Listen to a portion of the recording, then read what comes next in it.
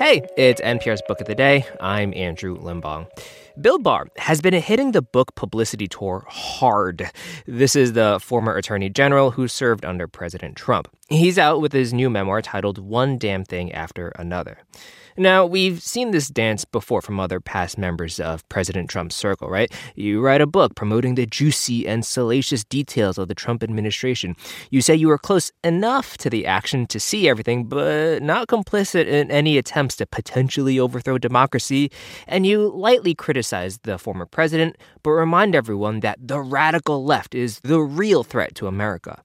Barr hits all those notes in this interview with NPR's Steve Inskeep. But what makes this interview fascinating is the moment Steve runs him down a line of questioning until Barr argues that, hey, he was just doing his job. This message comes from NPR sponsor BetterHelp. When you keep your stress bottled up, it can eat away at you. Therapy is a safe space to get things off your chest and to figure out how to make them better. Try BetterHelp Online Therapy, designed to be convenient, flexible, and suited to your schedule. Get it off your chest with BetterHelp at BetterHelp.com/NPR today to get 10% off your first month.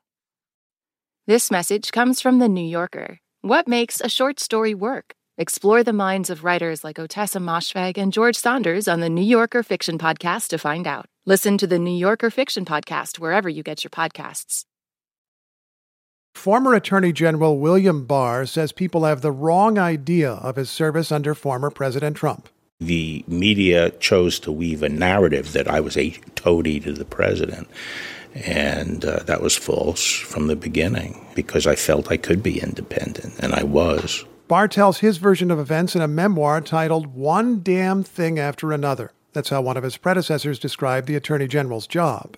Barr says he refuted Trump's claims about a stolen election. He also defends decisions he made in favor of the president or his allies. And he talks of working for a leader constantly distracted by shiny objects.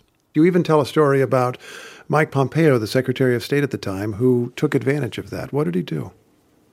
Well, we had this running joke that whenever the president was chewing out Mike about something, all Mike had to do was mention Russiagate or something like that, and the president would take it and run for quite a while. He'd rant and forget what he was angry at Mike Pompeo about. By the end of the conversation, he wouldn't remember what he was angry at Pompeo about. But, at one point I said to the president, Mr. President, you're like a bull in a bull ring. And your adversaries have your number. They know how to get under your skin. And all they have to do is wave a red flag over here and you go charging and attack it. And I said, at the end of the day, you're going to be in the middle of the ring sweating, and someone's going to come and put a sword through your head. And he didn't think much of that metaphor. So. Barr told us this when we visited his home outside Washington. His home library features books on American presidents and also a Tommy gun, an old-fashioned automatic weapon received as a gift from the FBI. The two-time Attorney General grew up in a conservative family in liberal New York City. In the radical 1960s, he was a conservative college student, and when left-wing protesters took over the Columbia University Library, Barr joined the counter-protesters. His memoir dwells on modern-day culture wars, accusing progressives of dividing the country, which makes it easier to understand why he said yes when Trump nominated him in December 2018. A terrific man, a terrific person, a brilliant man. I did not know him until recently when I went through the process of looking at people, and he was my first choice from day one. Barr took the job amid an investigation. Special counsel Robert Mueller was probing Russia's participation in the 2016 election. Mueller's report documented contacts between the Trump campaign and Russia, but Mueller did not find an illegal conspiracy and declined to say if Trump did or did not commit the crime of obstructing justice. Barr was unimpressed and sent Congress his own conclusion that the evidence did not show obstruction. Mueller later wrote Barr failed to capture the substance of his report and created confusion. And you give a couple of details of Robert Mueller. You talk about his hands shaking and his voice quavering and something seeming a little off. Would you tell me flatly what you intended to suggest by including those details? What I was that there was something wrong with him, I thought. I thought that he had a health problem. Did you ask him? No. Have you since? No. Have you spoken with him since his report came out? No. He was a friend of yours for many years, wasn't he? Yes. But I haven't spoken to him. Is that just by chance? It hasn't been calculated. I just haven't had the opportunity to speak to him. What would you tell him now? I wouldn't tell him anything. He tried to do his job. I tried to do my job. Barr also says he was doing his job when he dropped charges against Trump's former national security advisor. The times I intervened in a case that was politically charged, it was to do the right thing. It was to stop an abuse. Do you mean like dismissing the charges against Mike Flynn? Yeah, that was an abuse. That was an abuse. Why was it an abuse? He lied to the FBI. Well, he pled that he lied to the FBI. He admitted it, yes. As part of a plea deal, which was one of the reasons I was reluctant to get involved in it. But he contends the FBI did not have a good reason to question Flynn in the first place. He says he opposes criminalizing politics, turning disagreements into investigations. People will never see this stuff, but I said that certain things should not be pursued as investigations because I didn't feel they were adequately predicated, where the Democrats would have been on the receiving end. Would you say as a matter of flat fact that you kicked away allegations that would have been embarrassing to Democrats because the standards were not met? Yes. Trump's Justice Department did investigate Democrats, including Joe Biden's son Hunter, but Barr notes the department kept that probe secret until after the 2020 election. There was a moment when Barr's own name came up during an investigation. It was an inquiry into a phone call. It was a perfect conversation. It couldn't have been any better. Trump's 2019 call to the president of Ukraine sought political dirt for Trump's re-election. It prompted House Democrats like Adam Schiff to push for Trump's first impeachment. This would be, I think, the most profound violation of the presidential oath of office, certainly during this presidency, which says a lot, but perhaps during just about any presidency. In that call, Ukraine's president appealed for Javelin missiles, weapons Ukraine could use against invading Russian tanks, and which Ukrainians desperately need today. Trump's next words were, quote, "I would like you to do us a favor, though." He urged Ukraine's president to get in touch with his lawyer, Rudy Giuliani, and his Attorney General, William Barr.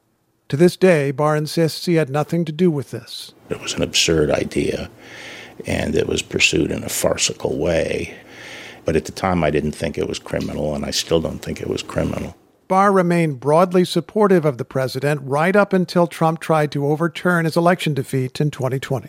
After the election, he didn't seem to listen to anybody except a group of sycophants who were telling him what he wanted to hear. We're talking about Rudy Giuliani, Sidney Powell, people like that. The pillow guy. Yeah, a lot of people on the outside and some people on the inside. Trump said publicly the Attorney General isn't looking into this. He doesn't want to find the facts. You make it clear in the book you went looking. You looked at the allegations. Right. Most of the allegations were not really alleging fraud. All the stuff, it was like playing whack-a-mole. All the theories of the day that came out, when we looked into them, they just evaporated. They were just completely without foundation. I mean, recently you interviewed the president, and he's had a year to think about it, and the evidence he came forward that the election was stolen was the statement that more people voted in Philadelphia than there were voters. Look at Philadelphia.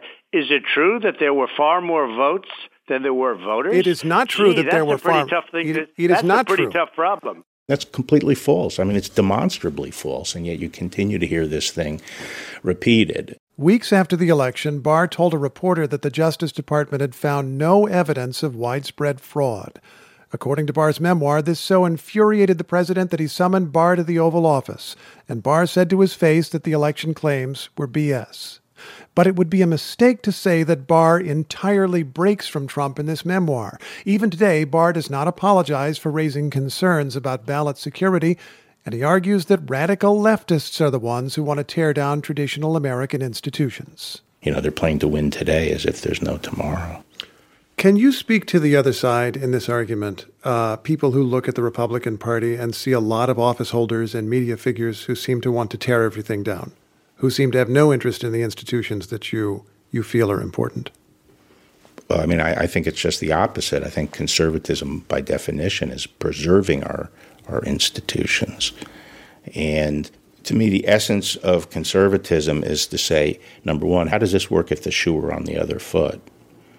I think many people today, especially the progressives, that's not how they approach questions. They want to win today on something, and they don't ask themselves that question. How does this work? People in your party don't do that? Not as much. They're conservatives. People in both parties are doing it today. People label themselves as conservative, but I'm just thinking of a few examples over a decade, and we could get many more examples. Republicans proposing in 2011 to stop paying federal debt, which arguably could have destroyed the U.S. economy unless they got something that they wanted. Republicans shutting down the government. Both sides play that game with the debt limit. True, but Republicans did it to such a dramatic extent that it very nearly worked and affected the economy. Republicans voting for Donald Trump, whose entire approach was, I'm going to tear down the system. Things need to change. Donald Trump in office politicizing specific cabinet departments and, according to your own account, working very hard to politicize the Justice Department. None of that is about upholding Well, I don't American think he works hard to politicize the Justice Department, but there's a difference between preserving our institutions and wanting to reform them and sort of break through the self-interested sclerotic bureaucracy in Washington and make the institutions more responsive to the people. Wasn't January 6th an effort to tear down the system? Whatever lies people told themselves, it was an effort to tear down the democratic system. Well, I didn't view it as an insurrection. I mean, I think it was a riot that got out of control. You don't think they really wanted to hang Mike Pence? I don't think so. The gallows that they constructed? I didn't think there was a risk that they would go and get Mike Pence and hang him up on Capitol Hill. I thought that was essentially a propaganda type thing. Barr describes the attack on the Capitol as tragic and deadly, but also a farce. He says if he had been in the Senate during Trump's second impeachment, he likely would have sided with the Republicans, most of whom voted to acquit. It was after Trump had left office.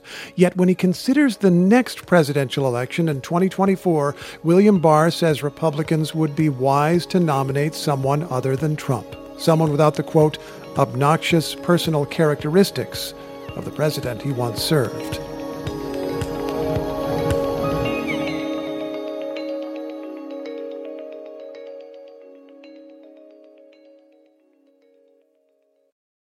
This message comes from NPR sponsor Mint Mobile. From the gas pump to the grocery store, inflation is everywhere. So Mint Mobile is offering premium wireless starting at just $15 a month. To get your new phone plan for just $15, go to mintmobile.com/switch. This message comes from NPR sponsor Mint Mobile. From the gas pump to the grocery store, inflation is everywhere. So Mint Mobile is offering premium wireless starting at just $15 a month. To get your new phone plan for just $15, go to mintmobile.com/switch. Last year, over 20,000 people joined the Body Electric study to change their sedentary, screen-filled lives. And guess what? We saw amazing effects. Now you can try NPR's Body Electric Challenge yourself. Listen to updated and new episodes wherever you get your podcasts.